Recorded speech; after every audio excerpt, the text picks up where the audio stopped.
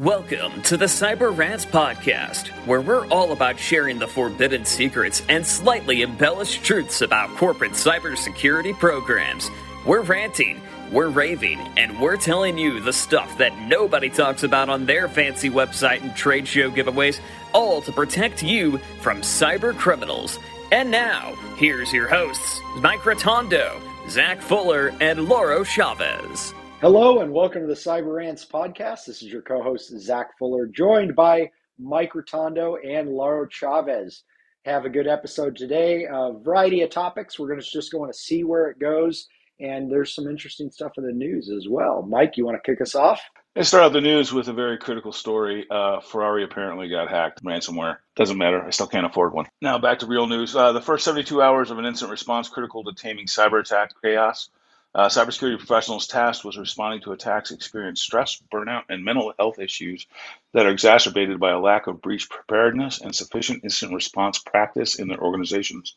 A new IBM security-sponsored survey published this week found that 2/3 of incident responders suffer stress and anxiety during at least some of their engagements, while 44% have sacrificed the well-being of their relationships and 42% have suffered burnout. According to the survey conducted by Morning Consult, in addition, 68% of incident responders often have to work on 2 or more incidents at the same time, increasing their stress, according to the survey's results. Companies that plan and practice responding to a variety of incidents can lower the stress levels of their incident responders, employees, and executives. Silent Sector recommends IR tabletop exercises quarterly. Also recommend that you quit whining about doing your job. BEC attacks. Most victims aren't using multi-factor authentication. Apply it now. Stay safe. Business email compromise scammers are gaining access to real accounts that they're using to dupe victims into sending payments. There's been a big rise in business email compromise attacks, and most victims work on organizations that weren't using multi-factor authentication to secure their accounts. BEC attacks are one of the most lucrative forms of cybercrime, according to the FBI. The combined total loss is $43 billion and counting for this year. Attacks reported in at least 177 countries. That's pretty much every place there's a computer. These attacks are relatively simple for cybercriminals to carry out. All they need is access to an email account and some patience as they try to trick their victims into making financial transfers under false pretenses. This commonly involves sending messages to employees, purportedly from their boss or a colleague, that suggests a payment, often very large, must be made quickly in order to secure an important business deal. It's a known commodity that scammers monitor inboxes for a long period of time, only choosing to strike when a real business transaction is about to be made, at which point they cut in and direct the payment to their account. There's a common theme among these victims, and that is that they don't have MFA in place. So I guess the point of that article is get MFA in place. Of course, then you're subject to MFA fatigue, so we'll figure something out. And we've seen lots of MFA bypasses on Office 365 as well. So, yeah, right. Unfortunately, it helps, but not the end all be all. You need to be using a rotating pin-based app for your MFA. An authenticator app like Norton or Google or one of those, yeah. Hundreds of Microsoft SQL servers backdoored with new malware. Big surprise. Security researchers have found a new piece of malware targeting Microsoft SQL servers named Maggie.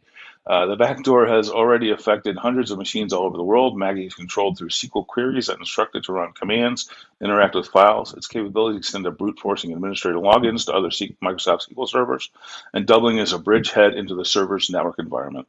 Telemetry data shows that Maggie is more prevalent in South Korea, India, Vietnam, China, Russia, Thailand, Germany, and the United States. Microsoft updates mitigation for Exchange Server 0 days. About a week ago, there was a big 0 day that happened. Microsoft came out with remediation. Now they're updating it because they proved that researchers proved the remediation didn't work. Researchers had discovered that Microsoft's original mitigation steps for the so-called proxy not shell flaws was easily bypassed. Microsoft today updated its mitigation measures for 2 recently disclosed and actively exploited 0-day vulnerabilities in Exchange Server technology.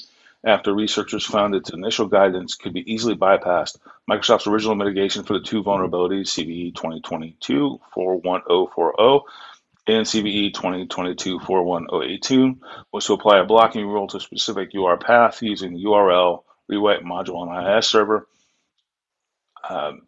They would ask you to add a string of content. I'm not going to go into read the article. It's very important to know if you've got an Exchange. We've sent it out to all of our on-prem Exchange people. So But it's an important thing to look at. There's basically what it came down to is that the code they asked you to put in was easily bypassed. FBI cyber attacks targeting election systems unlikely to affect results. It's election series, so election time. So the FBI has come out with in conjunction with CISA in a public service announcement that says that cyber activity attempting to compromise election infrastructure is unlikely to cause a massive disruption or prevent voting.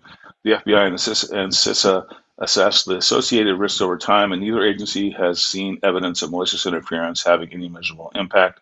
As of the date of this report, the FBI and CISA have no reporting to suggest cybersecurity has ever prevented a registered voter from casting a ballot, compromised the integrity of any ballots cast, or affected the accuracy of voter registration. Null Mixer Dropper delivers a multi-malware code bomb. This is actually really interesting.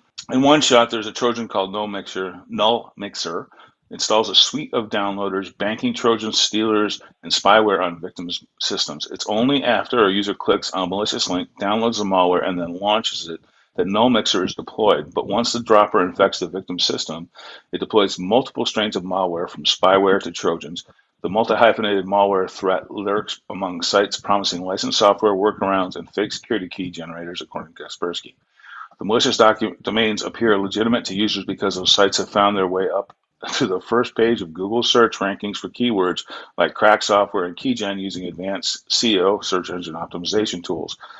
Kaspersky said, unfortunately, it's not just home users at risk. Thanks to the work from home phenomenon and people using personal devices for work purposes, the danger to companies from these kinds of threats is clear and present. It's even more justification, this is a silent sector comment, to lock down even BYOD devices with some sort of endpoint controls. A couple key headlines. RDP attacks declined 89% in 8 months, which is a big surprise. There were a bunch of defense organization hacks going on. There's some healthcare hacks that happened. APIs are back in the news. And again, Ferrari was hacked, but I still can't afford one, so it doesn't matter. Laurel? Yeah, I was really hoping that Ferrari hack would help us, be able to afford a Ferrari. Hey, I mean, you just got to give up $40 cigars and $150 bottles of scotch, right? Gross. Who drinks $150 bottles of scotch? That's disgusting. Well, one of us on this meeting does. No, I mean, if it's not $400 or $500 a bottle, like I going see. into your mouth. Yeah, right. That's just a mere peasantry. Yeah, the peasantry. My palate is so sophisticated it needs $250 whiskey. No, I think the bottom shelf is no. I don't. It's got to be better than the plastic bottles, right? You can't go that far, but you can't put scotch in plastic. Give me a break. Yeah, I know.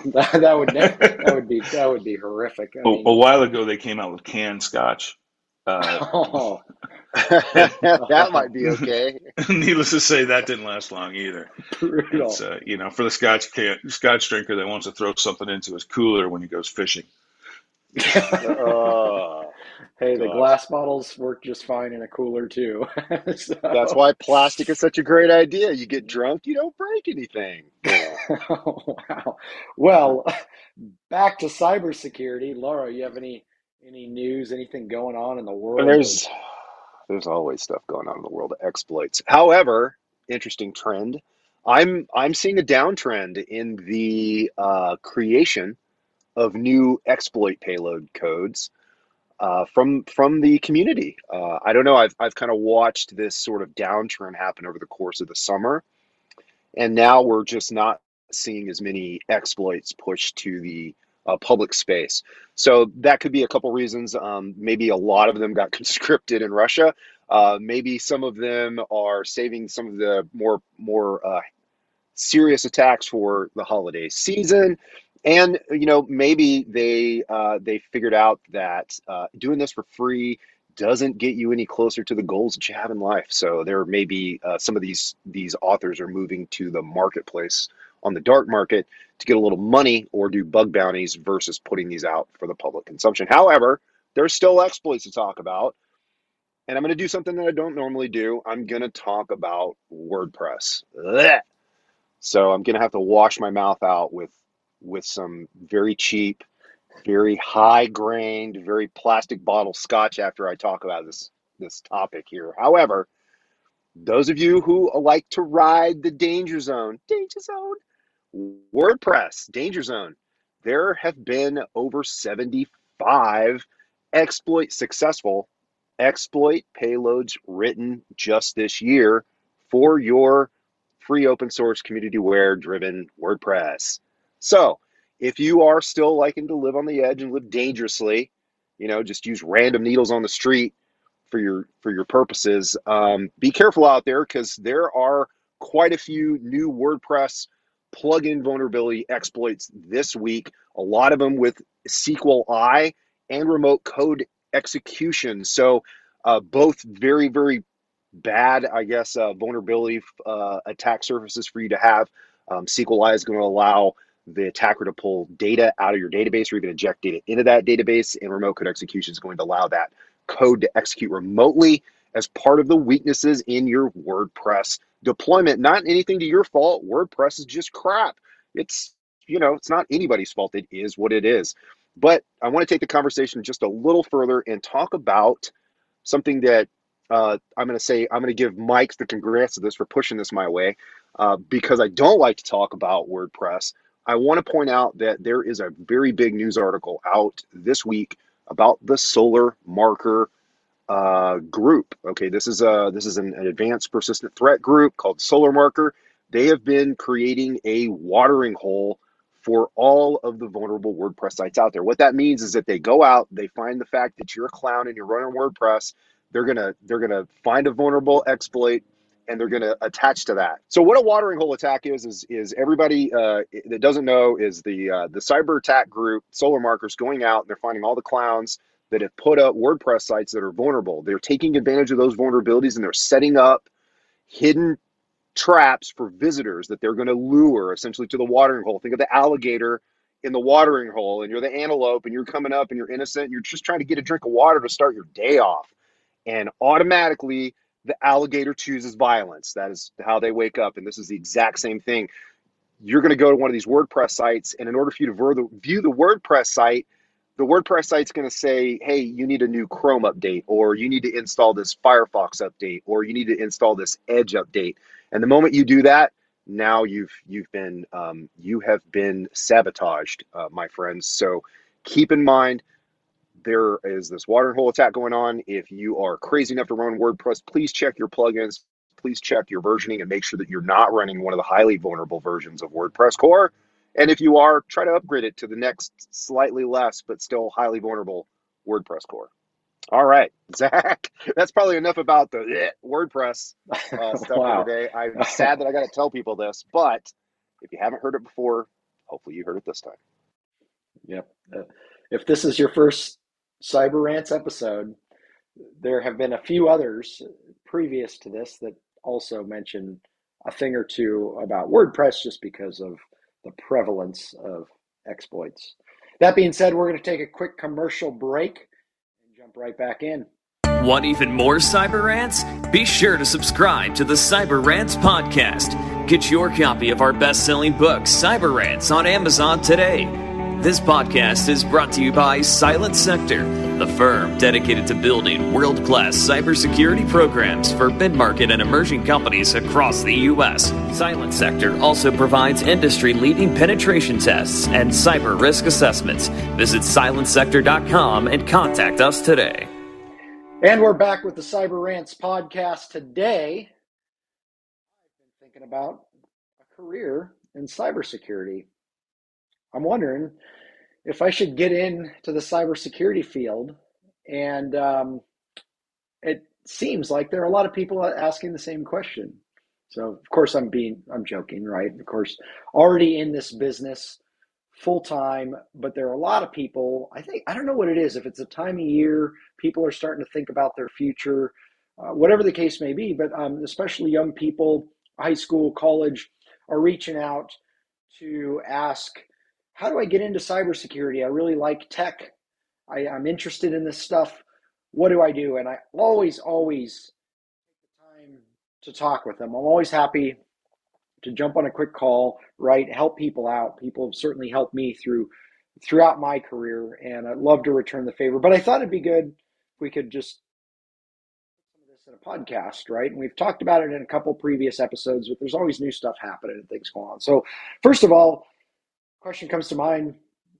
How should you think about getting into cybersecurity? First, by do you really want to get into cybersecurity? What are some of the pros and cons they should think about when they're going into this field? Well, based on that article from IBM that I read at the top of the news, can you handle stress? When there's an incident that happens, it is a stressful occasion. Um, can you think strategically? Do you like puzzles? Do you like challenges? Do you like to solve problems? Can you write? If the answer to any of those is no, then cybersecurity may not be for you. And that's kind of my Well, thinking. yeah, I mean, I'm not going to say I disagree with you, Mike. I'll say this. I'll say that there's a steep, and like you, Zach, I tend to take on a couple interns a year. For those that don't know, is part of philanthropy, if you will, to try to teach and guide the next generation of cybersecurity practitioners, because we do have a shortage of that in this country. And if you go to any of the job sites, you'll notice very quickly that there's approaching 800,000 open positions in cybersecurity today, none of which can be really filled. And so like you said, Zach, you have a lot of these, new fresh minds that are coming out of high school and college.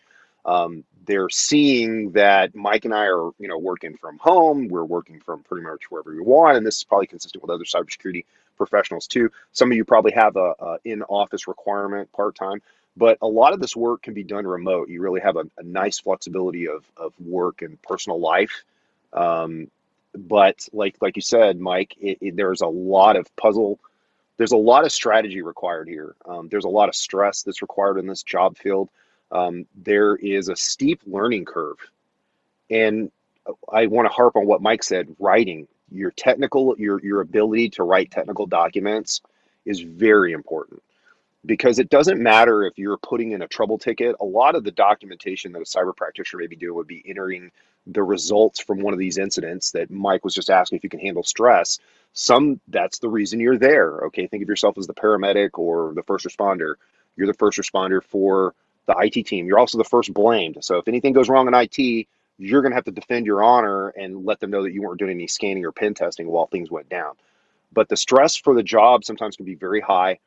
I hate to say it, but there are some organizations that still don't see the true benefit in cybersecurity and the practitioners they hired. And you can have lots of great ideas and be met with resistance at the leadership level. But the one ingredient that I will say that is necessary for you to be successful in this field is passion. And I don't care what Mike said and what I said. If you're passionate about this field, you're going to be successful. One thing I will say is that the self-study and the continued education for yourself as a practitioner is very high. The demand is very high. Yeah, absolutely. That's well said, and I think that's true in any field. There are different schools of thought of do you pursue passion versus strictly looking at problems to solve, regardless of the level of passion. I think in this business, I mean, there are people that are uh, the probably the most successful people are the ones that just would do this without getting paid, right? They love this stuff. One thing I would add is there are so many facets of cybersecurity, right? It's not just pen testing as a lot of courses would teach you, right? That's a component of it, but there are all kinds of different requirements. And one of the things I've been telling people as I talk to people that are getting started in this career, young people or people changing careers, is think about what you really like to do. Would do you like to really just get into the weeds of the technology? Do you want to be interacting with the machines all day, every day, or do you like to get out more, socialize a little bit? Do you like that side of it? What do you like to get deep into reading? Are things like rules and regulations something that you absorb naturally? Think about who you are as a person, right? Because there's so many aspects of cybersecurity. Chances are there's a niche that you can fit into that will suit your personality. Don't try to put a square peg in a round hole and say, well, I really hate dealing with people. I want to just be in the technical pieces all day, every day, as much as I can. Don't go out and be a sales rep, outside sales rep for an organization, right? Those two are not going to fit. They're not going to be congruent. So think through that and what your natural tendencies are. I think that'll take you a long way in determining your path. Yeah. Good So what's point. been happening lately is that I've done some mock interviews for some high school students that want to get into cybersecurity, and I've been talking to some people that are going to be graduating with CIS degrees lately, and there's very big um, misnomer out there that you have to have a CIS degree to be in cybersecurity, and that's one of the things that really it bothered me. I have a degree in history, so I don't have a degree. I'm a college yeah, dropout, just for everybody out there that listens. yeah. So um, the CIS degree, that's nice. It teaches you theory. You're about 2 to 3 years behind. You're better off taking the CompTIA certs and taking an internship and an entry level job. And by the time you would have finished your CIS degree, you got 4 years of actual work under your belt, actual experience. And I think that's far more valuable. I think you really only need the degree if you want to get into management. And who likes management? If No, you want to be, not if it. you want to, if you want to be a CISO or a director or something like that. But if you want to do cybersecurity and stay in the weeds and stay doing exploits and stay doing pen tests and stay doing real world cybersecurity instead of going into management, you don't necessarily need a CIS degree. Again, I'm not saying anything bad about college. If you want to go to college, go to college. If you want the education, get the education. But don't go spend $200,000 on a degree when you can very easily spend $5,000 on multiple certifications and start a job making $40,000, $50,000 a year right away. And that's just my Yeah, thinking on the subject. no, that's good thinking. And I don't want to cause like an atomic shell to drop here, but you don't need a cybersecurity degree, undergrad degree, to get working in cybersecurity now. The colleges may not like that, but that's the absolute truth. I think Mike hit it right on the head. If you want to get a degree, get a degree. But and to get into this field, it's more practical use of talent. So if you've got certifications that prove that you have a practical use, that's going to go a lot further than a degree. I need individuals that can come in, from our perspective, and Mike, you can feed in here. I don't care if you have a degree. I need to know, can you do the job? Your degree is completely as irrelevant to me as what color shoes you like to wear. Um, Exactly. my question is, can you walk from point A to point B? Not, I don't care about your shoes. None of that matters. Can you do the work? So from our perspective, it's very, demonstrate your talents, not do you look good on paper. And to kind of go off of what Zach was saying, I think we can kind of divide cybersecurity into maybe two pieces for everybody. I think there's the technical side of it, and then there's the what I consider to be the business side of it, which is where your compliance and governance and things come in at, because there are certainly non-technical jobs in the cybersecurity field. Governance and compliance is one of those areas that, like Mike said it, Zach said, if you like to write and you like to read and you like to do, I mean, really what it is it's reading comprehension. It's reading comprehension and applying that to a technical state. And so you can work with your technical people as a compliance governance practitioner in cybersecurity to make the organization reduce risk without ever having to actually touch a Windows or a WordPress site in your whole life. Yeah, and if you can do that, if you can, definitely right on there is a lot of non-technical work in cybersecurity, especially on the compliance realm, being, SOC 2, HIPAA, PCI, that sort of thing. But if you can bridge that gap where you can write and be technical and you can comprehend compliance, then you're pretty well set up. So if you can do all of those, um, definitely, definitely one of those things. And I just want to share an anecdote from my past. In 2008, that was a year, like 13 years ago, for those of you who are too young to remember that, or were in high school at the time. Anyway, we had a big economic downturn. And the reason all my friends that were managers and directors in IT lost their jobs, a lot of them. I kept working because I didn't never went into management. I never was a director. I never did. Well, I did eventually, but um, I was technical. I was an operator. I kept my job, kept working, never had an economic downturn. So just one thing to keep in mind. So There's a wise part in our book, the Cyber Rants book, page 66, Ancient InfoSec Proverb. And it goes like this. When one is eager to learn, no obstacle or task is too mundane or challenging to overcome, even PCI compliance. So, if Nice. you're looking for some tips, the book is full of words of wisdom. And to dovetail on what you said, Mike, I've been telling a lot of people, hey, if you want to get a leg up on other people that you're around, your peers also trying to get into the cybersecurity market. I was about to say break in, but it's almost not like that. I've seen people with little to no experience just get scooped up. It's like, hey, you're interested? You're on. We'll train you on the job. So it's not, first of all, know that there's opportunity out there for you.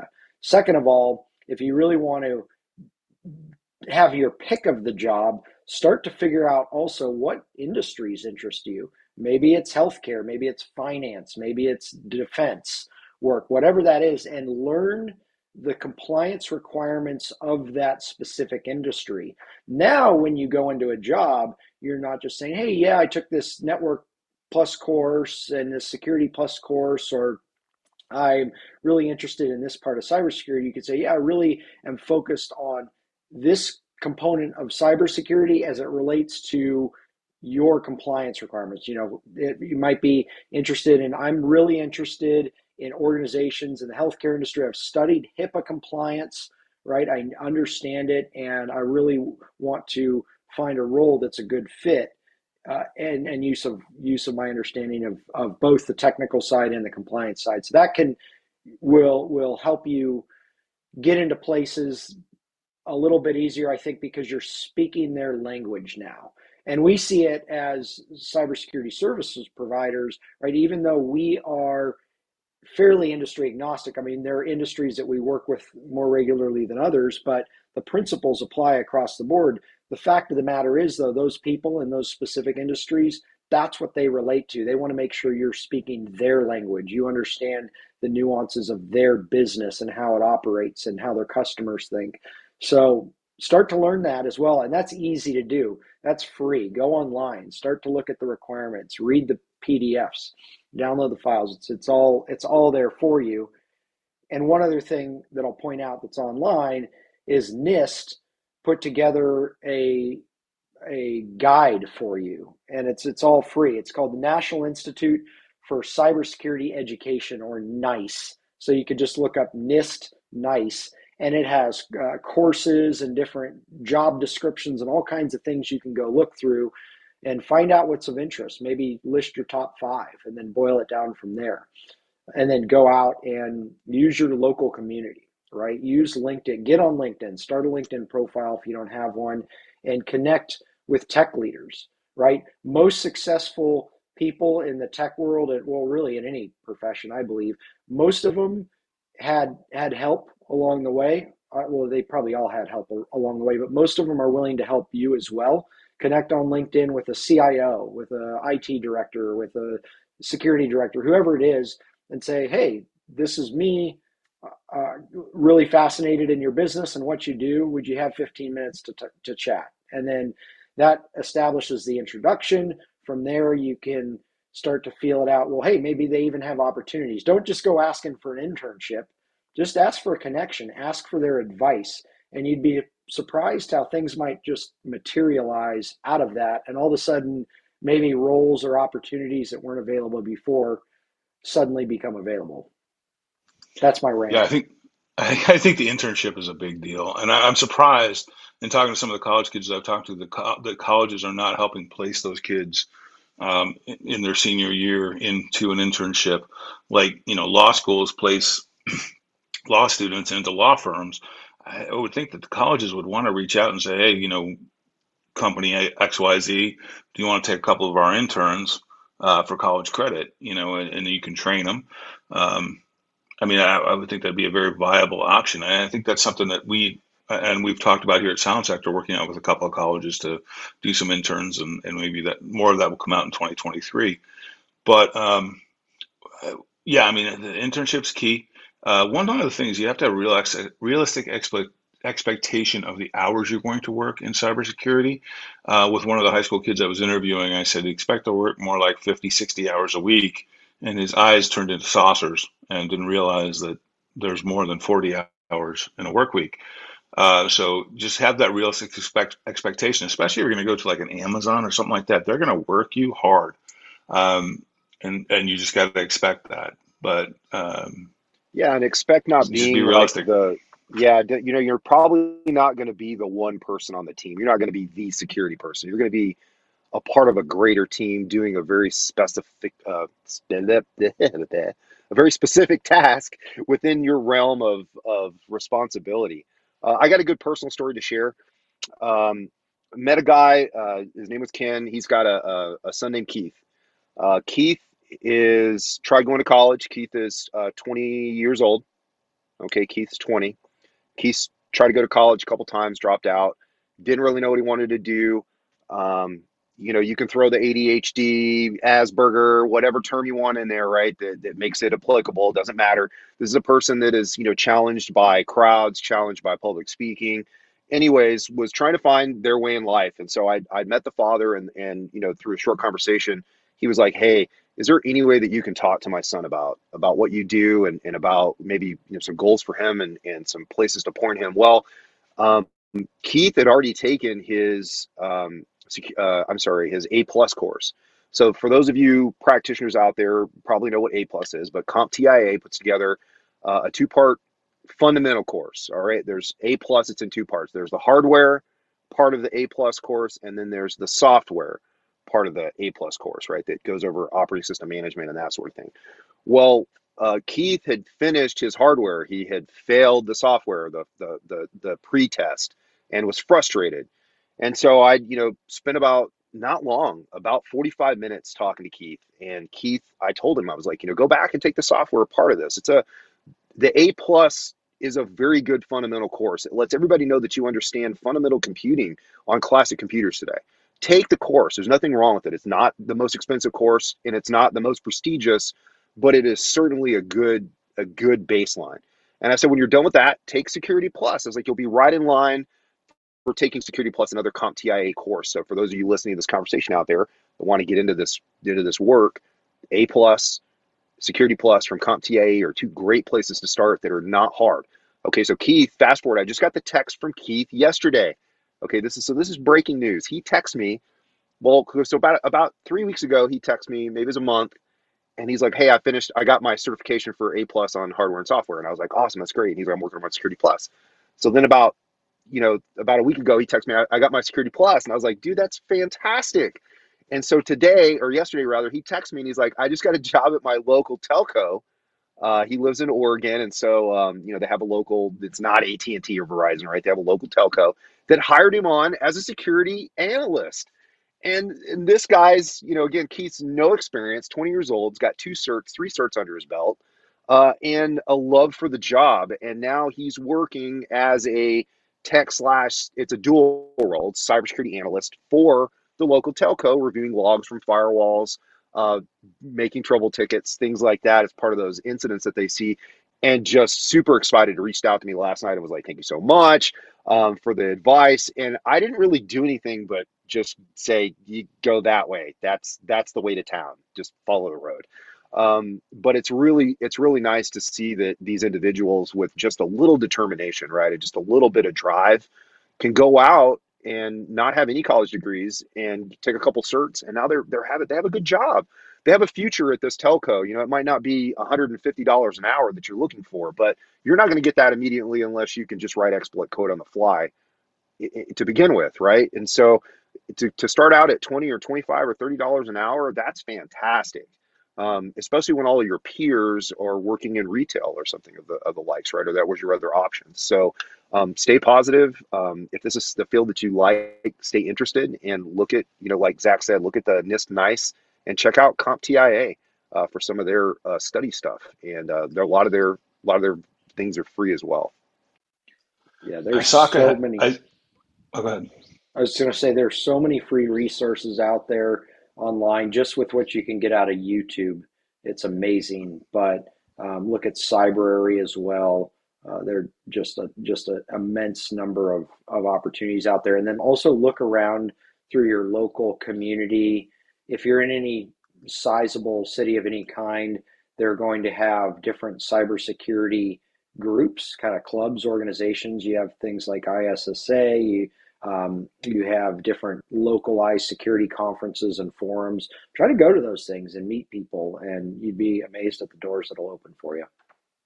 Yeah, I was just going to say that ISACA also has a set of classes that you can take. They also have a hack lab and a training lab for cybersecurity. So you might check out ISACA as well.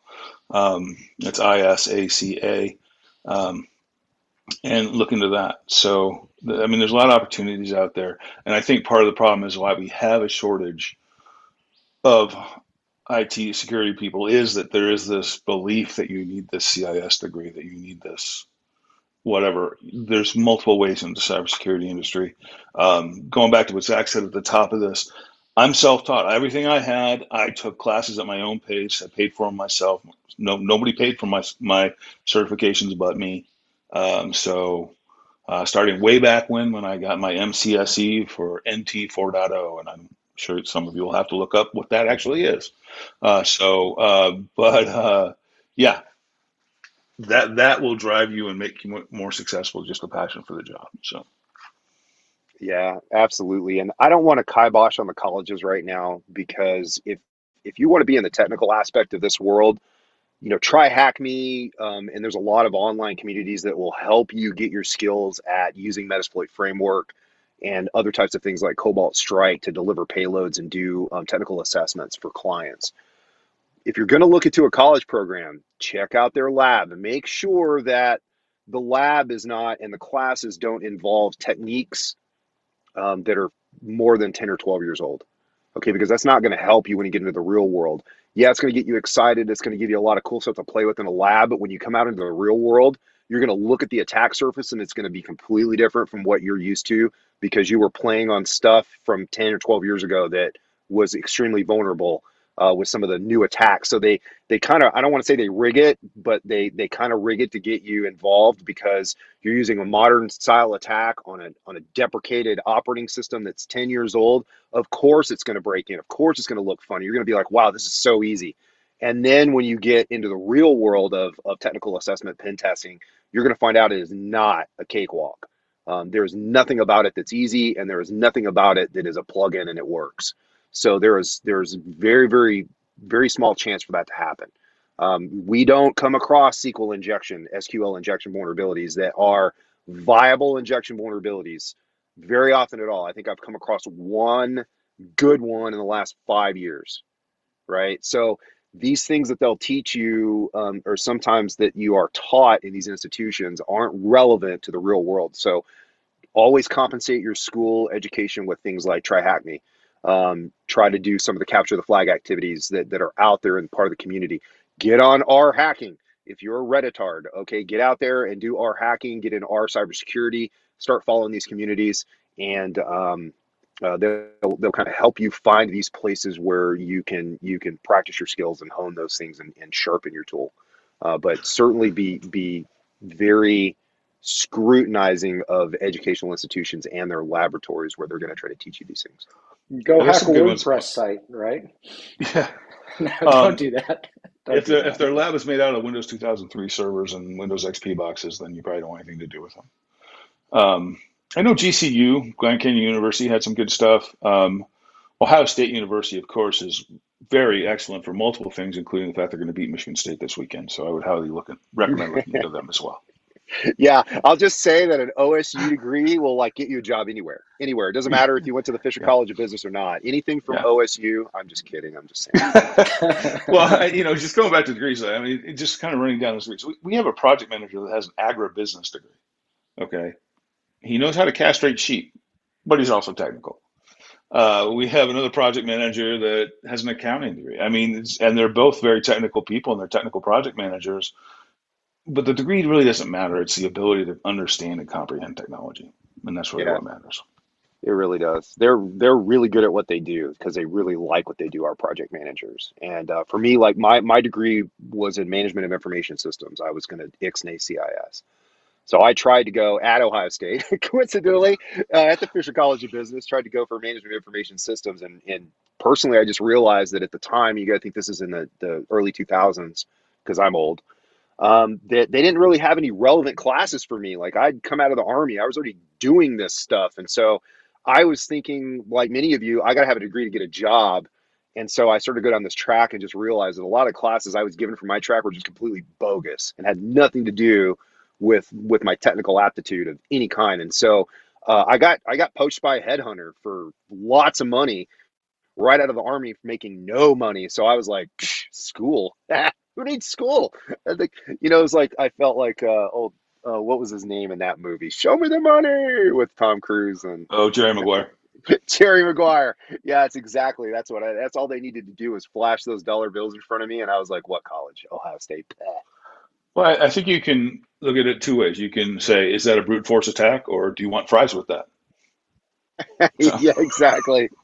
Well, well, and so, I guess I can bring this up, right? So, I don't know if I should bring this up. Okay, so my son has been practicing with me for probably the last 6 or 7 years. Like I've always had him in the office going over these types of attacks. So now he's finally got a job in cybersecurity.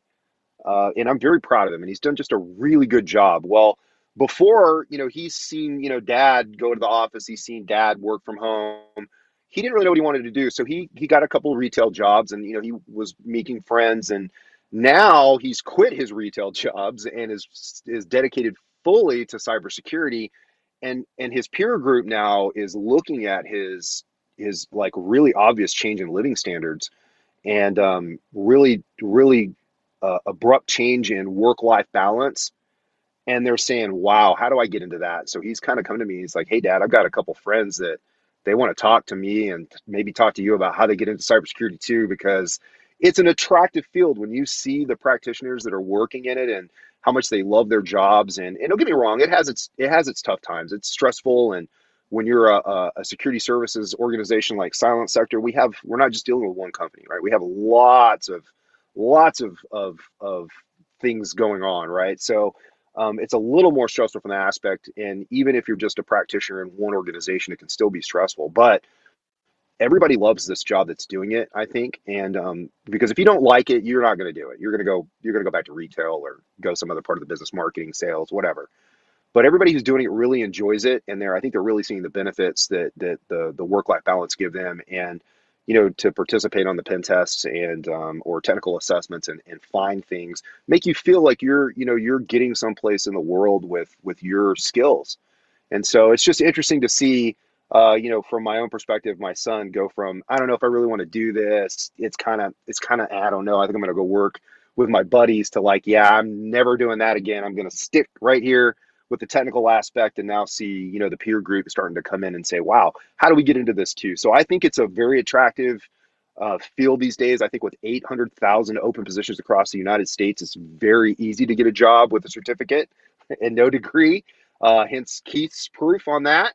And so again, if there's anything that we can do to help you, and I don't think Zach mentioned that, but you reach out to us. If you're listening to this song if you're listening to this track and you're singing along, sorry, what are we doing again? This is a podcast. Yeah, but if you're hearing this and you have a son or a peer or a friend or that's interested in this, reach out to us. We're always happy to talk at our convenience. We are busy, but we will reach out to you. Yeah, yeah, one thing I absolutely. just want Well, to bring up too is that there's multiple key burnout points in cybersecurity. And the first one's at 18 months, the second one's at 3 years, and then it's at 7 years. And if you make it past 7 years, you're unfit to do anything else. So that's where you're at. Fair enough. you can no longer integrate back into normal society after No, 7 no, years in cybersecurity. You are you're you are cooked.